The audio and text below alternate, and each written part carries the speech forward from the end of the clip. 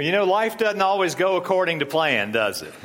Have you noticed that? You start off with a hope, a dream, an idea. This is how this is going to go. This is how this new position is going to go. This is how this relationship's going to go. Or these are how the plans are going to unfold. And then somewhere along the way, there's a curve. There's a detour. There's something that happens. And if you're not really prepared for that, and even if you are prepared for that, what can happen is that discouragement can begin to set in. And all of us have spent some time in our life where we have experienced not only hopes and dreams and excitement, but we've come face to face with the reality of discouragement in our lives. One of the things that I have discovered is that sometimes people kind of have the mistaken notion that, well, if I'm walking with God, if I'm actually following God's direction and plan for my life, that I won't encounter some of those things, or I won't even have to deal with discouragement. But let me tell you, one of the things I have discovered is that very often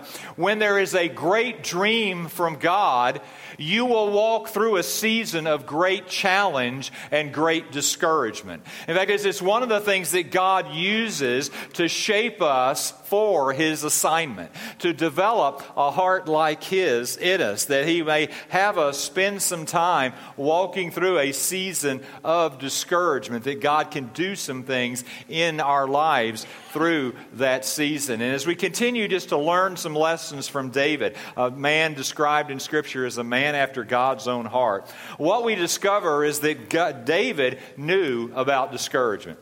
He knew about discouragement, but he also, as we'll hopefully learn from him today, learned how to find encouragement or strengthening in the Lord. In 1 Samuel chapter 22, we find these words. We find David in a very interesting place. The first words of that first verse. David departed from there and escaped to the cave of Adullam. Now, why is David in a cave? David is in a cave because suddenly everything has come crashing down. If you remember, let me reset where we're at here in David's life, this episode of David's life. He's still relatively a young man at this point. He has already been kind of anointed by the prophet Samuel. He's going to be the next king. And everything looks like, man, it's going up and to the right. I mean, he is on the fast track, right? He is a military hero. He's beloved by the people. He's married to the king's daughter. He is best friends. His heart's been knit together with the king's son. I mean, all of the accolades, all of the riches, everything has been coming his way. He's accumulating just this highly impressive resume. I mean, you could not chart a better trajectory toward the king's throne than what David was on. That is until Saul's heart turned on David. And then all of a sudden, it wasn't going up and to the right. Now it fell off the cliff. Now David is on the run. Saul has already tried to kill him, threw a spear at him. Jonathan, Saul's own son, kind of checking out his father's heart, comes to David. And that's kind of what took place here in these chapters right before. He comes to David and says, David, run. David, run for your life because he is hunting you down. And so now, instead of up and to the right, it is dropping steeply. And all of a sudden, he finds himself running with hardly any possessions, no food, no resources, not a lot of the things around him, very little weapons. He's just scrounging at this point for food, for any sort of weapon to survive, all of this. And all of this leads him to a cave. A cave. And if you haven't been there, I can just about guarantee you that somewhere along life's journey, you're going to spend some time in a cave. And that cave is a cave of discouragement. It's a cave that challenges our understanding of God, our understanding of ourselves. But the one thing that I want to drive home along the way is a reality that I hope you'll get before this day is over. When you're in the cave, it's easy to feel like God's lost track of you, you know? It's kind of like, hey, I'm in this place, it's dark, it's just, God, must have lost track of me. It's kind of like, we have the GPSs in our car or dashboard or on our phone or whatever. Have you ever been in one of those? You're in a parking garage or somewhere and it's like no signal, right? It's like this stupid thing and it won't work because it's not getting any signal. It's like the satellite can't track where you are at that moment. And sometimes when we find ourselves in a cave of discouragement, we feel like God's lost track of us. We've lost the signal, that somehow, some way we're not as connected as we should be. But here's what I want you to understand, and this is, I hope, will be some encouragement, because what I know is that many of us walked into this room this morning walking through a valley or maybe in a cave. And maybe the discouragement is a relational discouragement. Maybe it's a financial discouragement. Maybe it's discouragement over your health. Maybe it's a discouragement over the career track or job loss or whatever it may be. But some of us are in the cave right now. But what I want you to hear this morning is that God does some of His best work in caves. God does some of His absolute best work in our lives when He has us in a cave. When He has us in the cave of discouragement. David knew discouragement. But what I want us to learn from him is that he also knew about encouragement. He also knew how to move beyond the cave.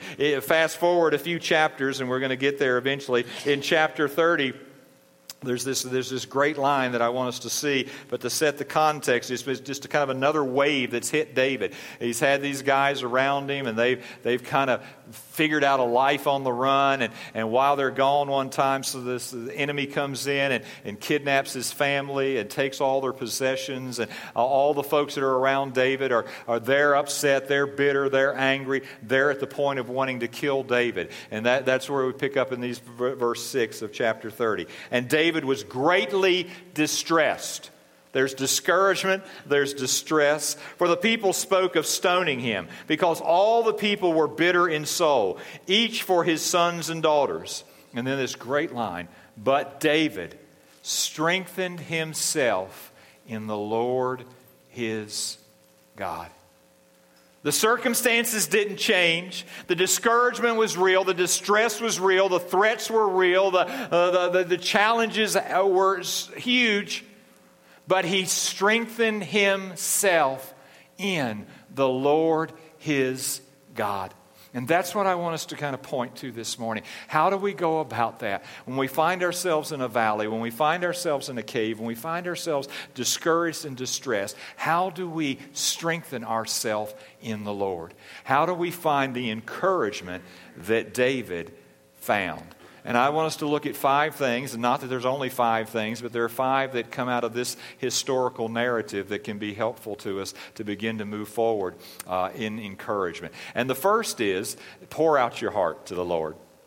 Just begin by pouring out your heart to the Lord. The 142nd Psalm is one of many that are recorded in Scripture from David. But I wanted you to see the headline. The writers, the recorders of Scripture, as they put this together, they wanted us to understand the context of this particular Psalm. A maskil of David when he was in the cave. A prayer. While he was in the cave, David is pouring out his heart with these words. With my voice I cry out to the Lord. With my voice I plead for mercy to the Lord. I pour out my complaint before Him. I tell my trouble before Him. When my spirit faints within me, you know my way. In the path where I walk, they have hidden a trap for me. Look to the right and see, there is none who takes notice of me. No refuge remains to me. No one cares for my soul. I cry to you, O Lord. I say, you are my refuge, my portion in the land of the living. Attend to my cry, for I am brought very low. Deliver me from my persecutors, for they are too strong for me. Bring me out of prison, that I may give thanks to your name. The righteous will surround me, for I will deal bountifully. You will deal bountifully with me. And you could go on and on throughout the Psalms, but there's something I want you to see about David pouring out his heart. And the first is an encouragement. The encouragement to be honest. To be honest. To just be real. I mean, if you're really going to move out of the cave of discouragement, if you're going to move beyond that, it is time to get real. It is time to get honest, right? And let's just talk for a moment. Sometimes when we pray, sometimes when we talk to God, we go kind of weird, don't we? I mean, some of us all of a sudden turn into William Shakespeare, right? It's as if God only understands Elizabethan English or something, right? So this person that talks normal, this person that has this southern accent when they're in normal conversation, then when they go to prayer, it's, oh, thou goodest. And what is that? I mean, William Shakespeare overtook their body or something, right? I mean, why do we do that? Be honest. Be gut level honest. I tell folks all the time, it's not like you're going to shock or surprise God. It's not like you're going to tell God something He doesn't already know. It's not like you're going to reveal a feeling or a thought that God doesn't know is already churning away in your head and heart. Be honest. If you want to move beyond the cave of discouragement, it just prose isn't going to do it. Right? Poetry, you got to be honest. Be honest. I think for some of us, we struggle with prayer because so often we approach prayer and we're not honest. We're not real. We just shift into this religiosity. We shift into the King's English instead of just pouring out our heart before our God. Be honest, and then I'm just going to encourage you to be specific. Be specific. So a lot of our praying, a lot of our conversation with God is so general, it's just almost worthless, right? And I'm going to say a couple things, and you can write a nasty note on a card. It's all right, but can I just encourage you to maybe go beyond, Lord, bless everybody today? What does that mean? What are you asking God to do? How are you going to even know if God answers that prayer, for goodness sakes? Be specific. What is it that you need from God? What is it that you're asking God to do? Where is the desperation of your life? I mean, cry out to God. David begins to say, this is what's going on. These are folks that are after me. God, I need your help. I need you to be the refuge. Some of us, we would experience a great step forward in our relationship with God, a great step forward moving beyond the cave of discouragement if we would just be honest and be specific and pour out our heart to the Lord. He begins right there. Pour out your heart to the Lord. And so I'm going to ask a question that kind of goes along with these points today. And here's the question.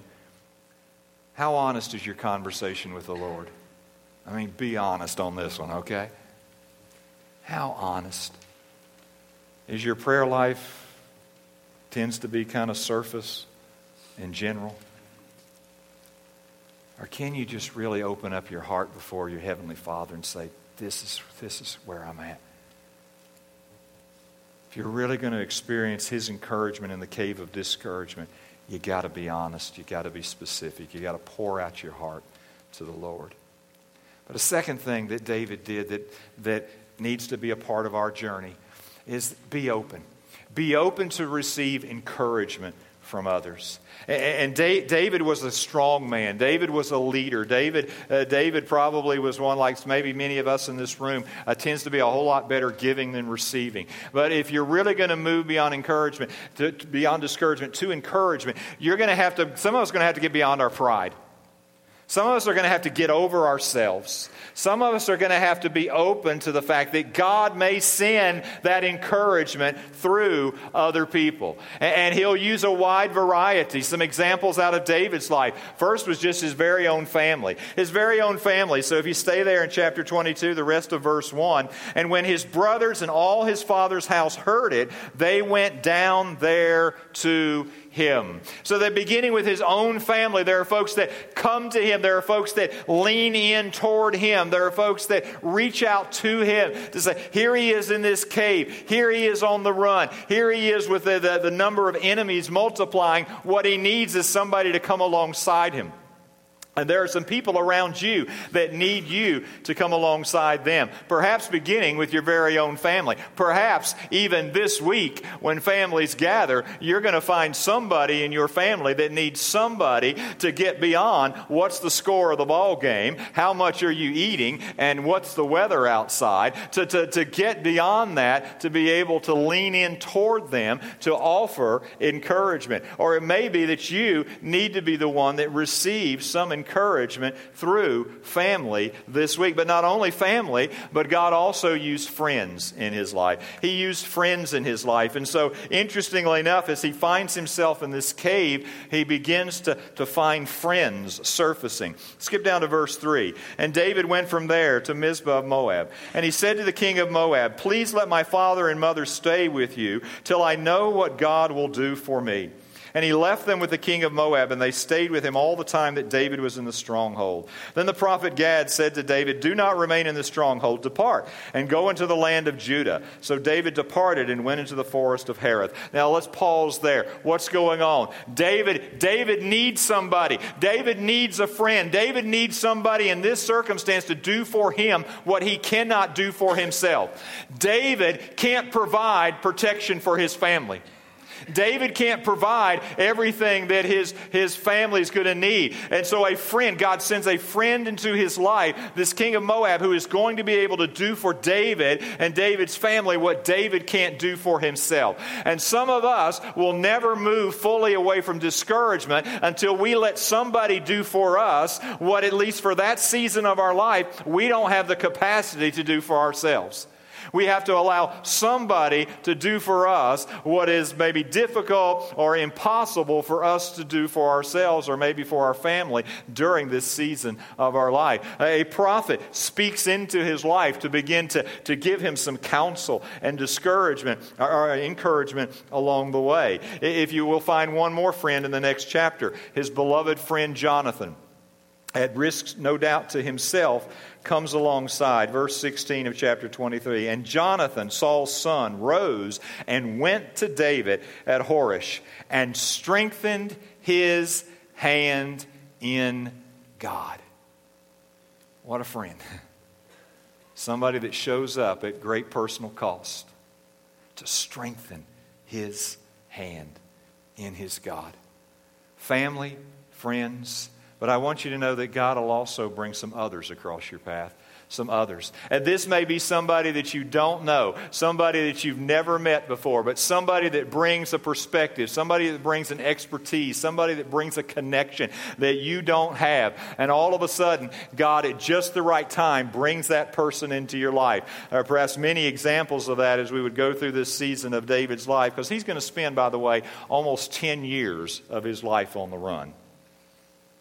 That's a season. That's a season. But God brings a wide variety of things across his path. One was a woman by the name of Abigail.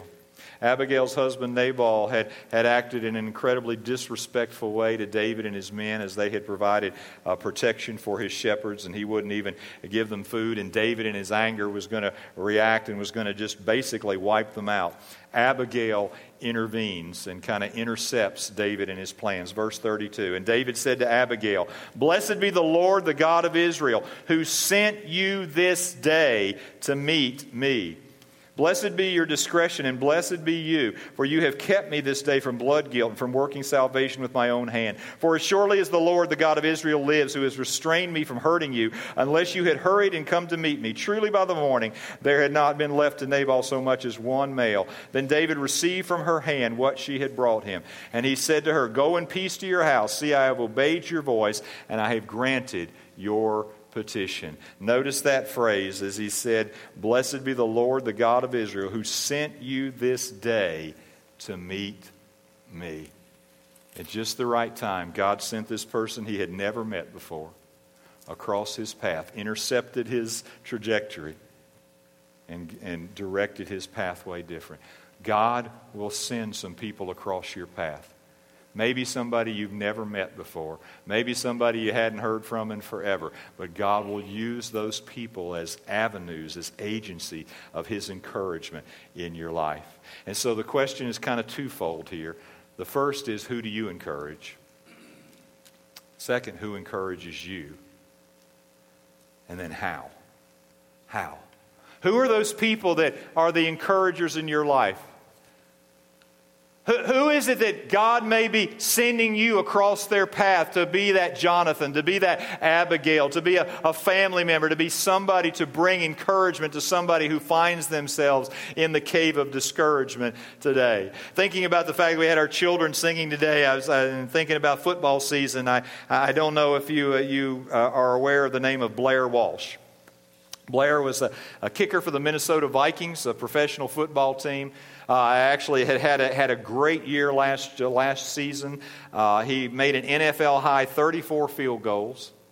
As the Vikings were entering into the playoff game against the Seattle Seahawks, he had converted an incredible 33 out of 34 kicks inside the 30-yard line in his career. I mean, 33 times out of 34 inside the 30, he nailed it. I mean, he's money, right? Money from that distance. They're in a playoff game earlier this year with the Seattle Seahawks. Seattle's up 10-9, 22 seconds left. The Vikings get into position. Walsh lines up for a 27-yard field goal. Money, right? 33 out of 34. Piece of cake. Ball snapped. Leg whips. Ball flies in the air. Nobody touches it. Viking fans ready to celebrate until the ball sails wide. And all of a sudden, this guy who hardly ever missed perhaps the most important field goal of the season. Seahawks celebrate, and they go on in the playoffs. The Viking season comes to a crashing halt. One of the things about living in the day of talk radio and social media is that reaction's immediate and can be pretty ugly. And that's what happened. I mean, immediately it just started piling on. And all of this hatred and all of this stuff was just spewing Blair Walsh's way. And this media storm's going on around him, and everybody's got a comment, and most of them aren't very good. And there was a group of first graders in Minnesota that decided to approach it a little bit differently. This group said, you know, we're gonna try to encourage this broken-hearted kicker. First grader Allie Edwards said Blair was really sad and we wanted to make him feel better. And so they just put together some letters and cards that they sent to this professional kicker, Blair Walsh. Let me just give you a couple of these. One of her classmates wrote, "Dear Blair Walsh, I think you should, S-H-O-O-D, I think you should keep trying. Don't give up. We still love you. Get, G-I-T, get better by practicing," right? Tyler Dolphin fills up a whole page for Walsh. "Dear Blair, I fell, F-E-L-L, I fell bad for you," I think feel. "I fell bad for you. Don't give up. You're still number one. Practice, P-R-C-T-I-S. Practice more so that you can get better at kicking, C-I-C-I-N-G. At kicking. You're so good at C-I-C-N-G. So don't give up. Keep trying. We still love you." And on these homemade cards and letters poured out of this classroom. And Blair Walsh, I mean, he was booked on a plane. He was leaving. I mean, he was getting away from this firestorm. And he decided not to get on that flight, but instead go to that school. And he spent some time with those children, just thanking them. In an interview following, after his visit, he said, "It was very touching to me. A lot of the cards were pretty and creative. I will cherish them forever." Now listen, if a classroom full of first graders can encourage somebody, so can you. You don't even have to spell right, to encourage, right? You don't. You don't have to have great grammar. You just have to show up. You just have to reach out. You just have to lean in when maybe everybody else is criticizing and leaning out. Who do you encourage? Who encourages you? And how? A third way that David strengthened himself in the Lord, found that encouragement in the Lord, was just to be aware of kind of the uniqueness of that season. And you have to be careful to resist temptation. When you find yourself in the cave, you have to be careful to resist temptation. Moving forward to chapter 24, David is in another cave. He's on the run. Saul's been hunting him. He's very close. In fact, it is so close that David's hiding in the back of a cave, and Saul, separated from his the protection, finds himself in that same cave. And David's men are looking and they're saying, this is your chance. This is a God-given opportunity. Take his life and take the throne. You'd be tempted to do that, wouldn't you? Seems like an easy solution. Seems like it would make your problems disappear. Right? But David knew better. David knew this was not of the Lord. So if you look at verse 6, there in the cave, he said to his men, the Lord forbid that I should do this thing to my Lord, the Lord's anointed, to put out my hand against him, seeing he is the Lord's anointed. So David persuaded his men with these words and did not permit them to attack Saul. And Saul rose up and left the cave and went on his way. What we need to understand when we're in the cave is that there is a connection between the cave and temptation. There is a connection between the cave and temptation. And what I know and what you know, maybe through your own life, certainly through the lives of some others you've seen, we've seen people do stupid when they're in a cave. We've seen people make a decision, make a choice, take an action when they're hurting, when they're angry, when they're upset, when they're discouraged, that has ramifications that sometimes they regret the rest of their life. There are people who will do things in the cave of discouragement that they normally wouldn't do. They would give in to a temptation in the cave of discouragement that they normally would be resistant to because they are worn down. We've taught before that word HALT, H-A-L-T. I am more susceptible to the temptation when I'm hungry, when I'm angry, when I'm lonely, and when I'm tired. When I'm hungry, that's a physical hunger, but that may be an emotional hunger. That may be all sorts of hungers. Angry, when I'm lonely, when I'm tired, physically tired, emotionally tired, mentally tired. Those are times that I have to be aware. I'm in a cave. And in the cave, I am more susceptible to temptation. In the cave, I am more likely to choose stupid over wise. In the cave, I have to resist certain temptations. You see, it's so easy to rationalize a shortcut. When you're in the cave, it's so easy.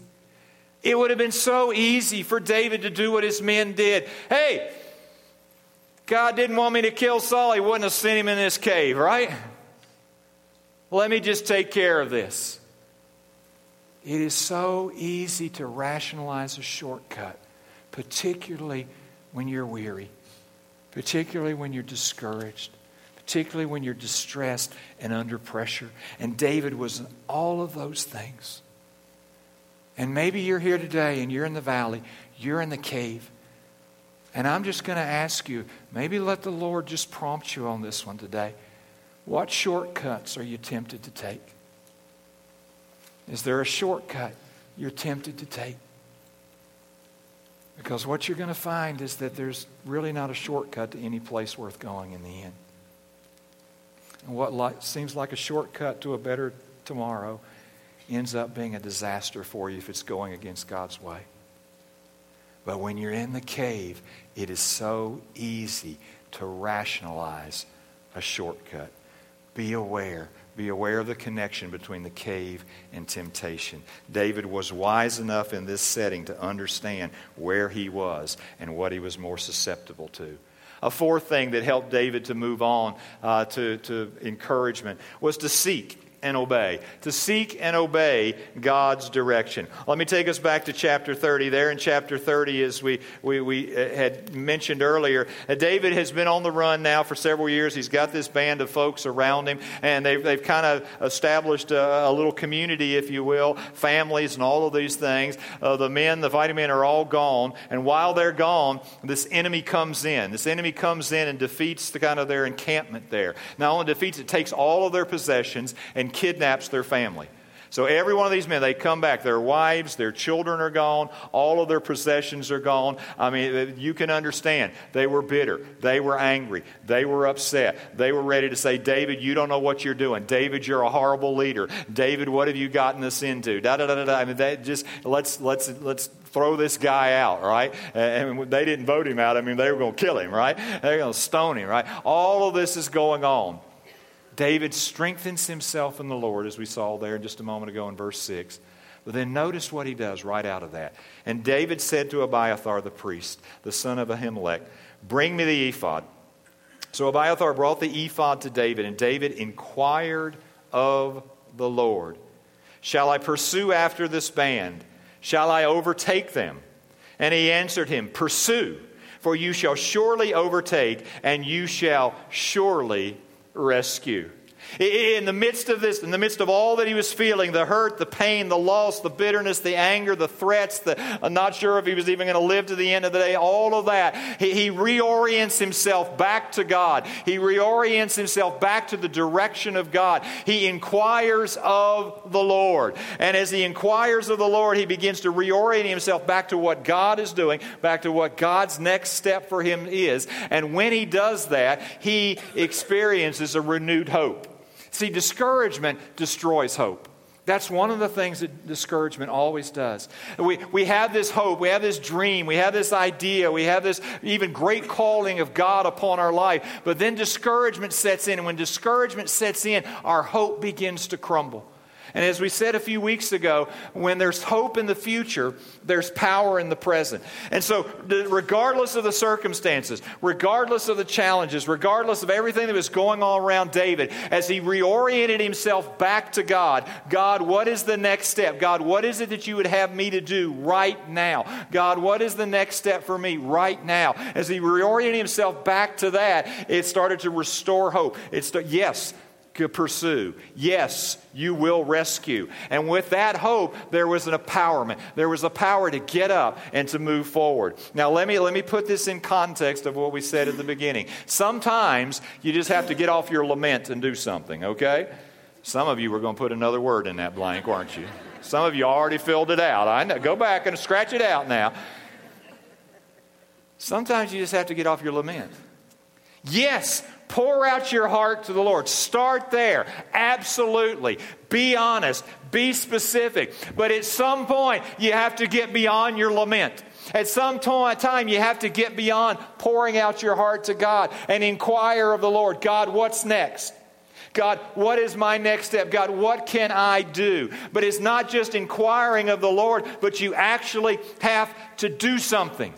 You actually have to obey. Sometimes we, out of our pain and discouragement, will pray, oh God, what do you want me to do? And then here's the next step. And it's like, I don't want to do that. I don't have enough strength to do that. I don't think that's going to work. God didn't ask you any of that. You said, what's the next step? He said, this is the next step. And there comes that moment when you have to say, God, I don't feel like it. I don't even know if it's going to work. Part of me just wants to sit here and wallow. But I'm going to get up off my lament and I'm going to do something. I'm going to take that next step. And so I'm going to ask you, when you spend time in the cave, do you reorient yourself back to God? Are you seeking God's direction for your life? But don't just stop with seeking. Are you actually obeying God's counsel for your life? What is the next step? It didn't necessarily say, here's the next 20 steps. Here's the next step. Will you obey the next step? Sometimes the movement out of the cave begins with that single step. God, this is your direction. I am going to begin to walk in it. Seek and obey God's direction for your life. One more, not that there's only 5, but one more out of this historical narrative. You have to find your ultimate refuge in the Lord. You have to come to that point where you recognize all of these other things are wonderful, they're great, but my ultimate refuge, my ultimate security, my ultimate encouragement is going to be in the Lord. And you begin to see that in the Psalms as David kind of unpacked his heart. In you, O Lord, do I take refuge. Let me never be put to shame. In your righteousness, deliver me. Psalm 34, O taste and see that the Lord is good. Blessed is the man who takes refuge in Him. Now, what does it mean to find my ultimate refuge in the Lord? What happens to us sometimes is that God is so gracious to us. He gives us so many wonderful gifts. And many of us, we have wonderful homes. We've had educational opportunities. We have careers that we love. We have relationships that mean the world to us. We have physical health. We have opportunities. All of these things. And those are good and gracious gifts from God. And I hope that if those are part of your life, that not only this week, but every week, you would spend time saying, God, thank you. Thank you for these good and gracious things in our life. But if we're not careful, there's a subtle shift that can take place in our hearts and minds. If we're not careful, the gift can become more important than the giver of the gift. If we're not careful, we can start to depend more on the gift than the giver. And there may be that God will take you through a season where He'll begin to kind of take some of the props out because you started to lean on them more than you're leaning on Him. And it may be a health thing. It may be a job loss. It may be a relationship blow up. It may be something that happens, you get relocated and you start all over and you don't have that house and you don't have those friends. All of a sudden all of that changes in your life. And God takes some of those props. And they're not bad things. They're gifts from His hand. But you have begun to lean on them more than you're leaning on Him. And God may, for a season, remove those from your life so that you will find your ultimate refuge in the Lord. David had so many good gifts. Career, up and to the right. Finances, absolutely. Connections, relationships, beloved, fast track to the throne. All of that was there. And what did God do? God removed all of those things from his life. God began to take those props one by one out of his life so that no longer would he be able to lean on them. He would have to find his ultimate refuge in the Lord. And it may very well be that as God shapes your heart and develops a heart like his, He is going to take some props out of you. He is going to kick them out for a while. Remove them so that you will find your ultimate refuge in Him. And God has a way of doing that. Bringing us to that point where the only thing we can do is trust Him. Not in the props, but in Him alone. And as you read these Psalms, what you find is that David came to the point where he declared his declaration of dependence. Now, we love our declaration of independence, don't we? But if I'm really going to find my encouragement of the Lord, I have to come to that point where God, thank you for all these gifts. They are wonderful gifts from your hand, but I recognize they're temporary. They're from you, they're temporary. I get to steward them for a while. May not steward them tomorrow. I get to steward them today. God, my ultimate hope, my ultimate refuge, my ultimate source of encouragement is not in these gifts, but it's in the giver. My ultimate refuge is in you. I am absolutely dependent upon you. God brought David to the point in the cave and on the run where he declared his declaration of dependence. And so the point of reflection is, am I trusting more in God or in the props? Am I trusting more in the giver or in the gifts? Now, as we kind of try to draw this together, I want you to know that David's not the only one that knew about caves. In fact, if you go to the Gospels, what you find is that Jesus also knows about caves, right? I mean, think about that. Jesus, all this going on, and that triumphal entry into Jerusalem, all the hopes, all the dreams, all the excitement. Here's the King. Here's the Messiah. Blessed be the one who comes in the name of the Lord. All of this. And then in a matter of days, it all comes crashing down. And the one that everybody looked for, thought he's going to establish the kingdom and all this, all of a sudden, he's arrested. He's beaten. He's tortured. Ultimately, he's crucified. And the one who is going to be the king, the one who is going to establish this kingdom, they watch as he dies on a cross. And they take that beaten body, they take that dead body, and they throw it into a cave, and they roll this huge stone across it. The dream is dead. Jesus is dead. Finished. But it wasn't finished, was it? You know Easter. That's why we celebrate it, right? That's why we celebrate it. Because Jesus not only knew about caves, but Jesus also knew that caves is where God brings dead things to life. You put a dead, lifeless body in this cave and you roll a stone and you think, yeah, that's done, that kingdom's done, that teaching's buried, it's over with. But then on the third day, he arose from the dead. Because in the caves, God brings dead things to life. Can I just encourage some of you this morning? Because you're in a cave. Or maybe even before the year's out, you're going to find yourself in a cave. And you're going to wonder, has God lost track of you? Does God know where you are? God knows where you're at, because in the cave, God brings dead things to life. In the cave, God brings dead dreams back to life. In the cave, God brings dead faith back to life. In a cave, God will take a relationship that's shattered and broken and bring it back to life. In the cave, God takes somebody that's beaten and weary and discouraged and brings them to life with encouragement. In the cave, hope seems dead, but God brings it back to life. In the cave, it seems like end of the road, end of the story, defeat. But in the cave, God brings to life victory out of defeat. In the cave, God shapes character to match His assignment for your life.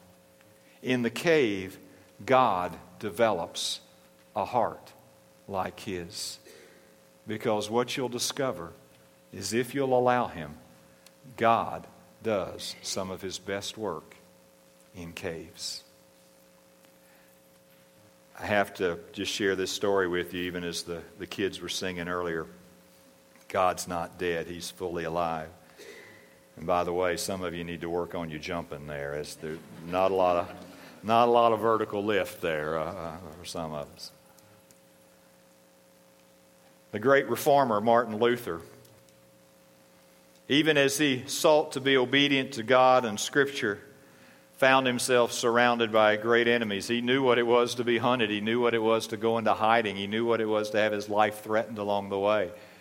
He knew discouragement, even to the point of depression at times. And one of the stories that's recorded out of Luther's life was he was just in one of those seasons where the discouragement was so heavy, and you probably today would even perhaps classify it as depression over a prolonged period of time. And his wife watched all of this and finally came to the point that she needed to do something. And so she went to the other room, and she dressed all in black, in funeral wear, what you would wear if you were in mourning. And she comes into the room where Luther's at with all of this apparel on. And Luther looks at her, and he obviously knows that he's missed something.